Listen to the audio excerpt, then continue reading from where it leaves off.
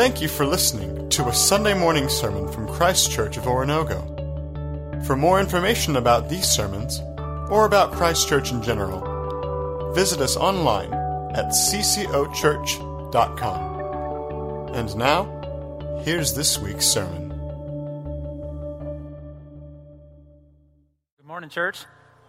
Let's open our Bibles to John chapter 6, the 41st verse. If you want to open whatever form of the scriptures you have with you today, it'd be great to have those open as we walk through them.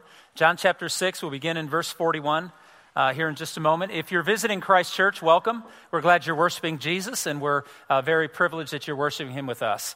And so you're just invited to participate this morning however you're comfortable as you express your faith in Him as well. If you weren't here last week, and we know this is the back end of spring break in this area, so some of you were just coming back, you were away. Hope you had a pleasant time away, but we want to catch you up where we were last week because we're in this very powerful 6th chapter of John. It's one of the most altering chapters for me in my lifetime as I've learned what Jesus was teaching. It begins with the feeding of the 5,000.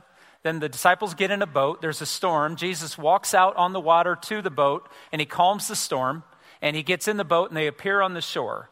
And last week we began in verse 22, where Jesus getting on the shore, the crowd that had seen Him and been fed by Him went to the other side, walked around all night long to be with Him. And when they met Him, Jesus said, paraphrasing, He said, "You want me to feed you again? I want to give you something more."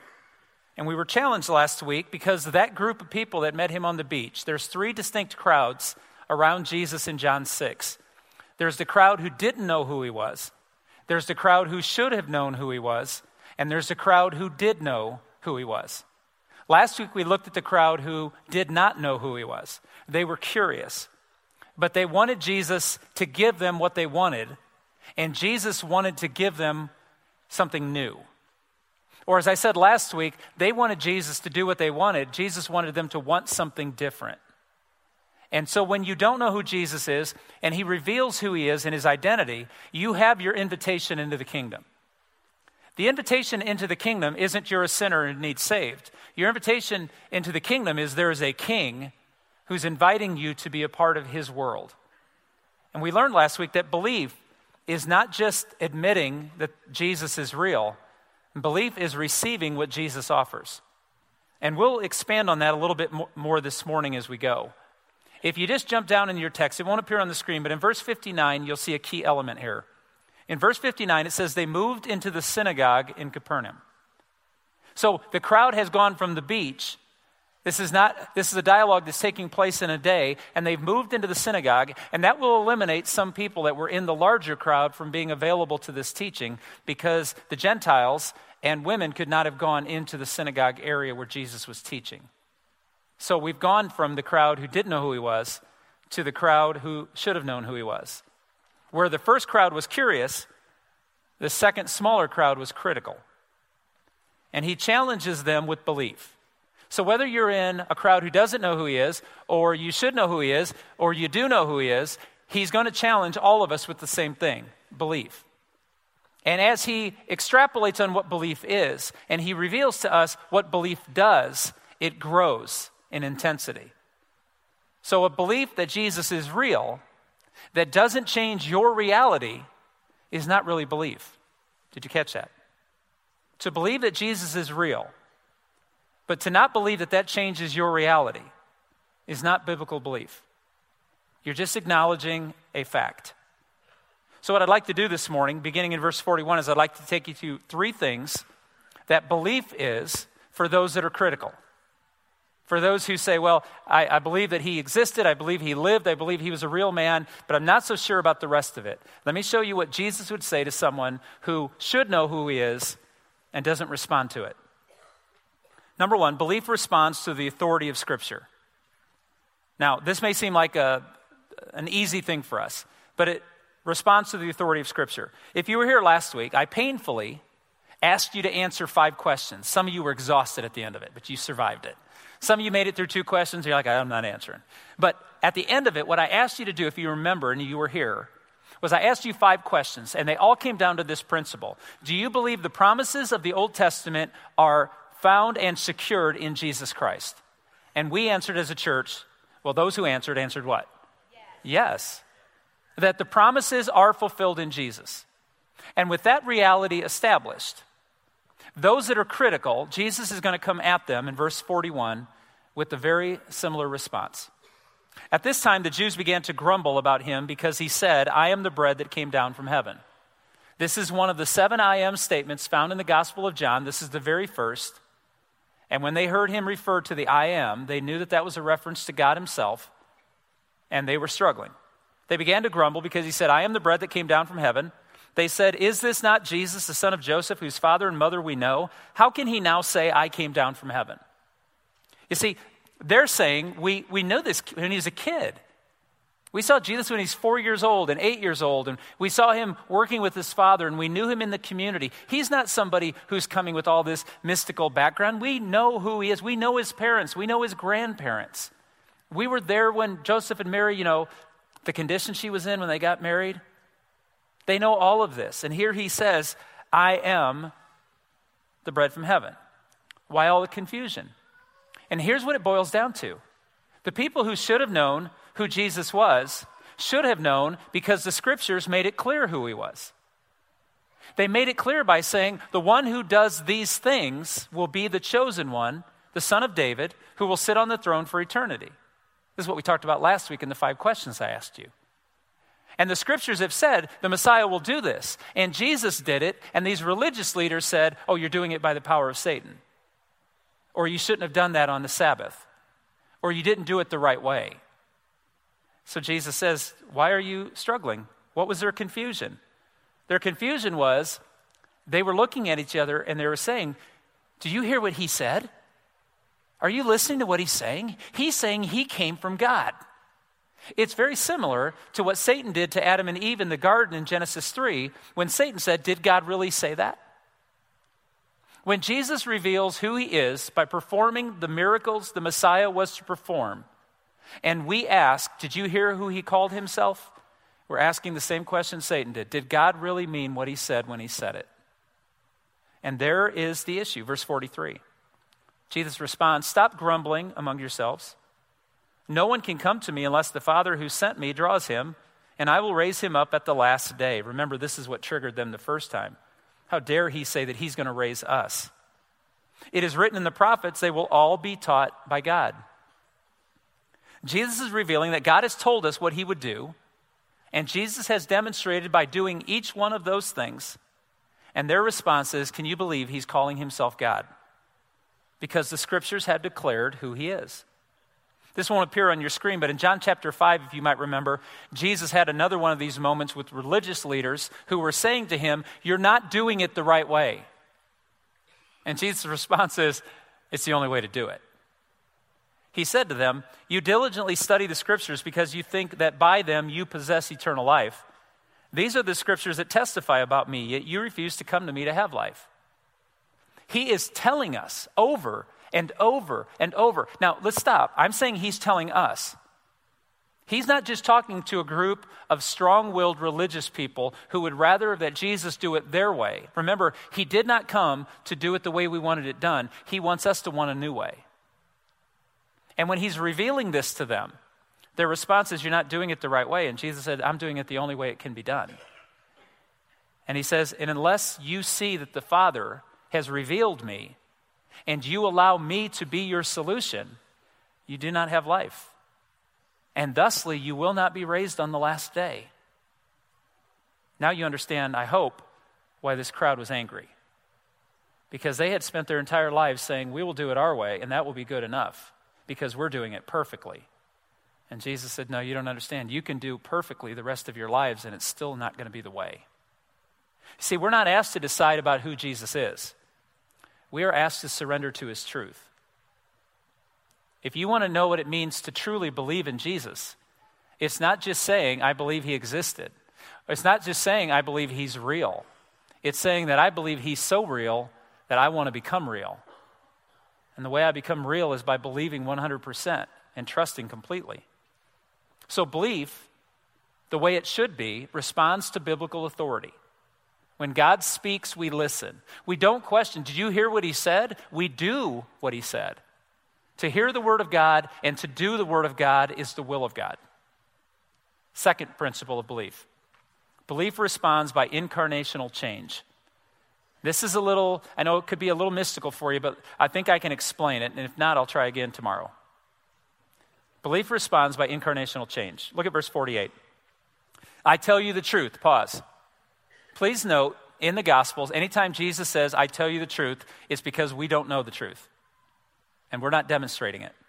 He said, I tell you the truth, he who believes has everlasting life. I am the bread of life. Second time he said it. He said it in the large crowd and they were offended. He says it again directly to them in the synagogue. To say I am in the synagogue, that's a big statement. Your forefathers ate the manna in the desert, yet they died. Yikes. So let me back up for those of you on spring break last week. Jesus said to them that he was the bread of life, and they said, well, God gave us manna in the desert. And Jesus is drawing back to that from the previous verses. And he says here, yeah, your forefathers ate the manna in the desert, yet they died. But here is the bread that comes down from heaven, which a man may eat and not die. I am the living bread that came down from heaven. If anyone eats of this bread, he will live forever. This bread is my flesh, which I will give for the life of the world. Nowhere in Scripture are we asked to decide on who Jesus is. We are asked to receive who Jesus is. Because you can decide he's not who he is, and that doesn't change who he is. Are you with me? You see the logic behind this? I've decided that he is the Son of the living God. No, he is the Son of the living God. You just became aware of it. So we're not asked to decide whether he's legitimate. We're asked to receive his legitimacy. We're not asked to decide if he's real. We're to receive his reality. And we do that by this incarnational change. So, in 1987, Heather and I, my wife and I, got married. And now little did I know what that would mean.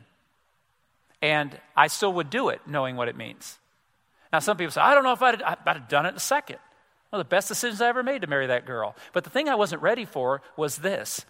When I got to spend time with her and know her and see what she was like day in and day out, her good days, her bad days, her happy days, her sad days, her I don't like you days, and her I can put up with you days.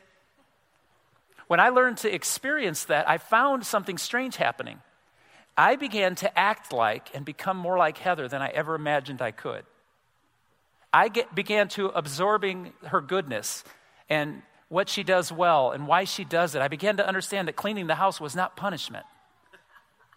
I began to understand that doing certain things because it's the right thing to do was actually the right thing to do.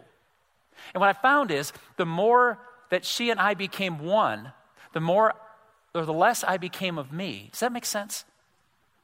If you get that, then you'll get what I'm telling you about Jesus. The more we believe in Jesus and trust Jesus and experience Jesus, the less you become of yourself and the more you become like him. Where the truth of Christ becomes the truth you live by.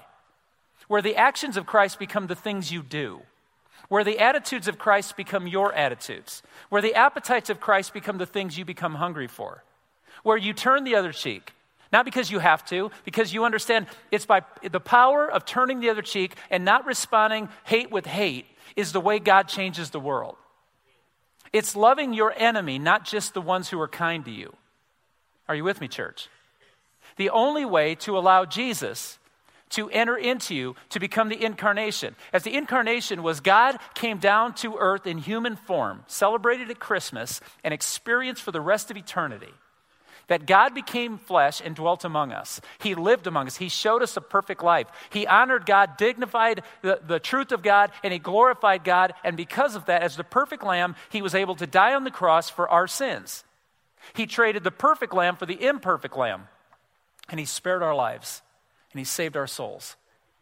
And that incarnation wasn't just so that God would come and become a man. It's so that God could enter into each and every one of us through his Holy Spirit and turn us into sons and daughters of God. What some theologians would call to regenerate us, to create us new. And with all of that theology packed together in those insufficient statements, here's what I want you to know. Belief is becoming more like Jesus and less like yourself.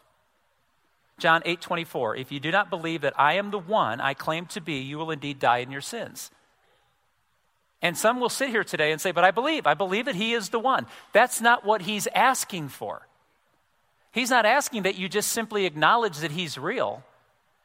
He's simply saying, if you truly believe that I am the one, then you and I will become one.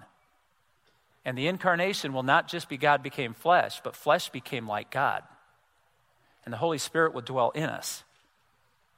You see, don't let the truth of his reality allow you to remain unreal. We are not to decide about who Jesus is. We are to surrender to him. So let me get really philosophical, like I can do this. There's several ways I can know I'm alive. One of the ways I know I'm alive is something my parents gave me a long time ago. It's a little tiny bracelet that I possess it. It does not fit around these two fingers, but it was the bracelet they put around my wrist on the day I was born. It was this little thing that St. Joe Hospital in South Bend, Indiana put together, these little white beads, and there were 4 of them marked with 4 letters, M-A-R-K. When my parents named me and signed the papers with my official name, they gave me a bracelet that identified not only who my mom was and who I belonged to, but on my other wrist was a little tiny wristband that said Mark. And I can show you that there is a factual evidence that I was alive. But I can tell you I'm living because I feel, I emote, I love, I think, I react, and I respond. I want to ask you this morning, which is most like your proof of belief? A bracelet that someone gave you a long time ago when you started this? Or can you prove you're alive by who you've loved, who you've forgiven, who you've honored, what you've experienced, what you've felt, what you've accomplished? Which is the life, which is really living? The bracelet or the experiences? We know the answer. I know you're like, I'm not going to have to answer that. That's ridiculous. It's clear. So what kind of belief are you asked to believe? A moment in time where someone gave you a bracelet? Or the experiences you have with the one you love? This is what belief is. It's the incarnation in you. So Christmas is not just about Jesus came for us, but Jesus came and he even said, I'm leaving so I can abide within you. Colossians 1:27, the glorious riches of this mystery, which is Christ in you, the hope of glory. Our hope is not on a simple confession of faith at one point in time. Our hope is because Christ is in us. Inasmuch as people would say to me, is marriage easy? Oh, heavens no, it's not easy. I'm horrible at it. But I love it because of who I married. Christianity is hard, right? Is it convenient? No. Is it good? Yeah, because of who I married. I'm united with Christ. We become one. It's my hope of glory one day. And it won't be my glory. The hope is that I will be able to glorify the one I love so the rest of the world will understand who he is like I do. So belief responds to the authority of God's voice in the scriptures.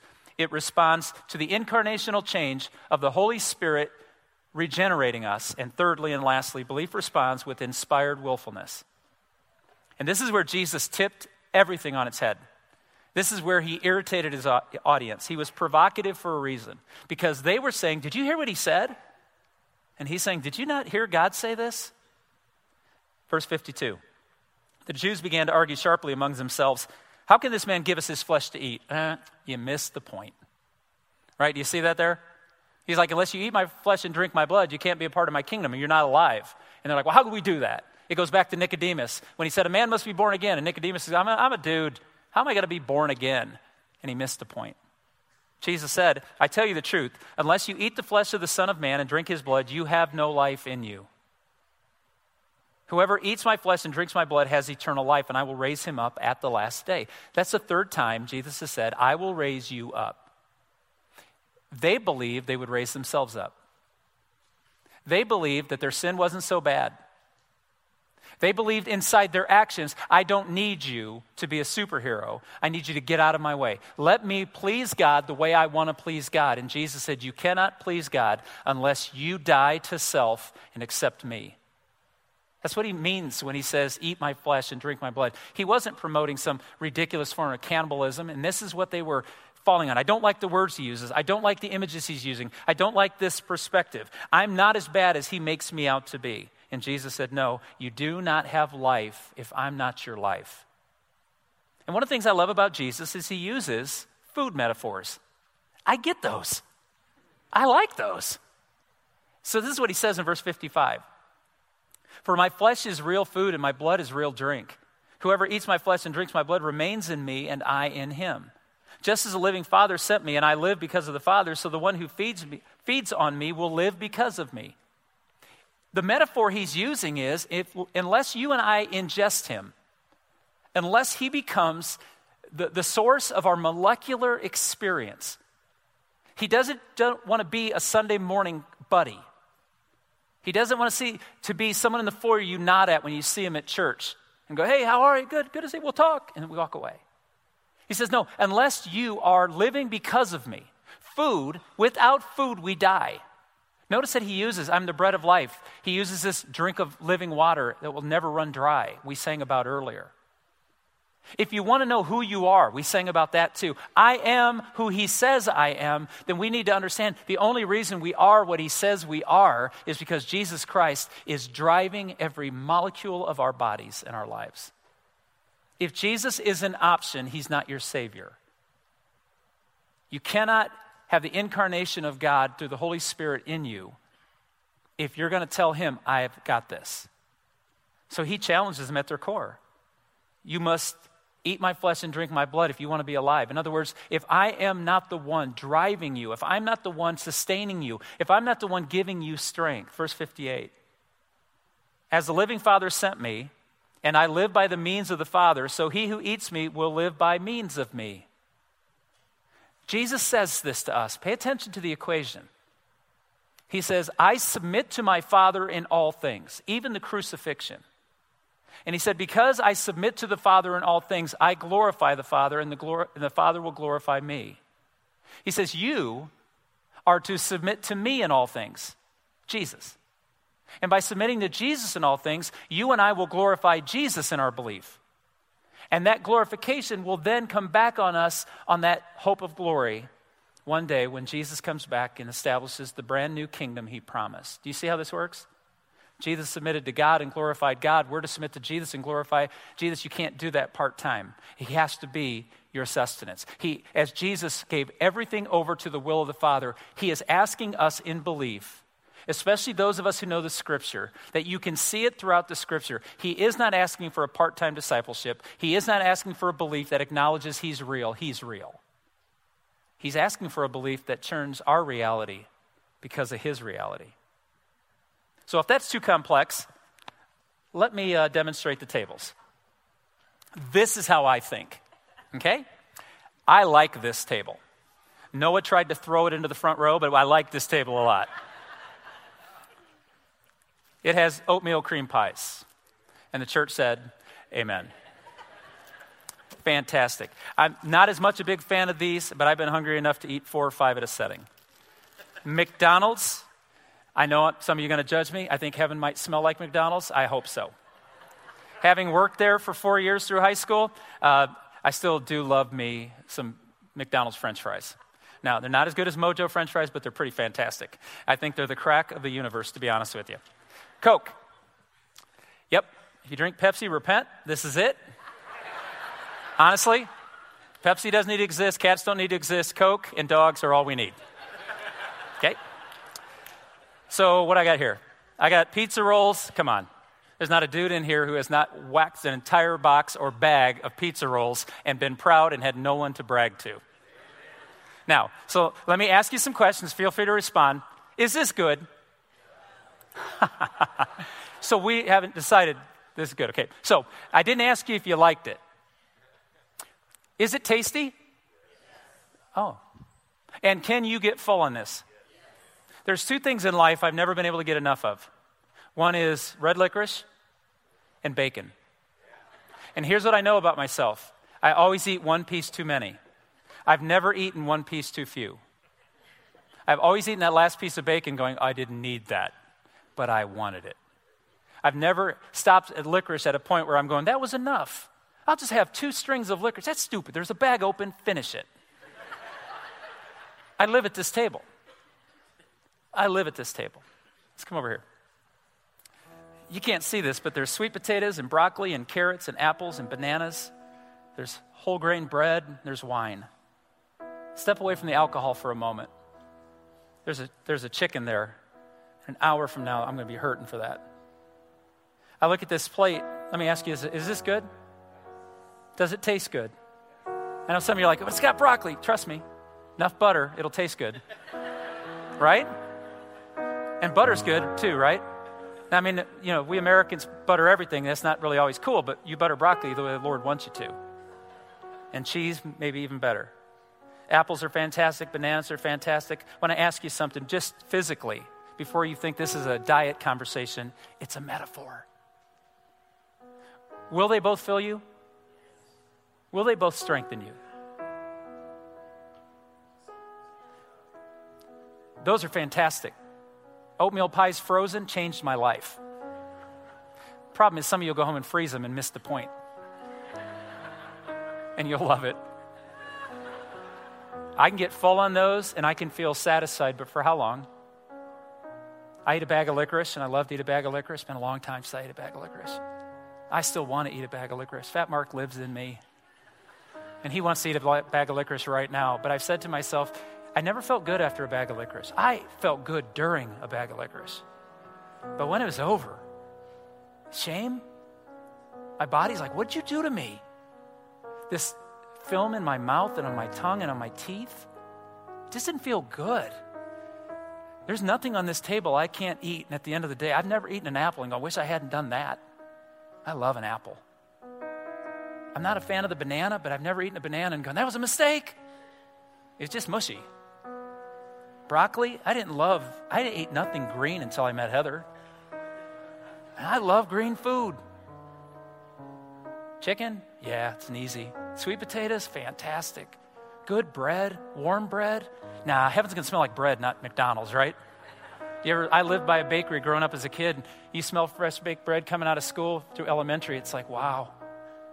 A good glass of wine, the Bible's clear on that. A glass of wine a day does something to your digestion that's good. It's good for your stomach. Church, you're with me on the metaphor now, right? I can do this all day. What I want to tell you is you're making a choice each and every day which table you eat at. This table will fill you for a moment and give you temporary satisfaction, and it will taste really good while you're doing it. And this table can taste good or maybe not taste good, but at the end of the day, your body knows what to do with everything in this table. It doesn't know what to do with everything on this table. Your body doesn't know what to do with Coke. It doesn't. Thinks it's water. I grew up loving Coke. When it went classic Coke, I totally bought in. I can tell you now, as I've grown up, my body knows what to do with a glass of ice water. I'd much rather have a glass of ice water right now than a pop. I'm not judging those of you who drink it. I'm telling you, your body knows what to do with what's natural for it, what it was created for. Your body doesn't always know what to do with it. The reason we struggle with so many things in our spiritual life is we spend all of our time at the fun table instead of at the good table. And Jesus is saying, I am everything your body, your soul, and your mind wants. I'm everything it knows what to do with. And yet you're choosing to eat things that I've told you aren't good for you.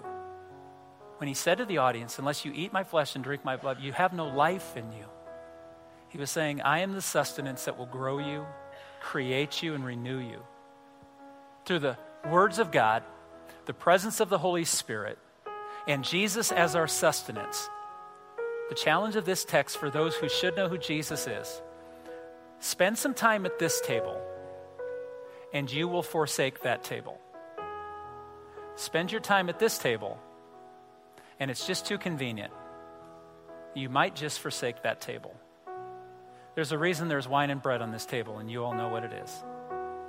Because Jesus said in the Lord's Supper, unless you eat my flesh and drink my blood, you cannot be a part of my kingdom. But should you eat my flesh and drink my blood, you will proclaim my death until I come again. So the choice for us this morning is to hear Jesus say to us, the Father is speaking, the Spirit is abiding, and I am the bread. Which table do we choose today to spend our time at? One will sustain you. One will be temporary. One will bring you life. And one will only sustain you until you die. And then it will disappear. Let's stand together and worship the Jesus who offers us more than that. Thank you for listening to a Sunday morning sermon from Christ Church of Orinoco. For more information about these sermons, or about Christ Church in general, visit us online at ccochurch.com.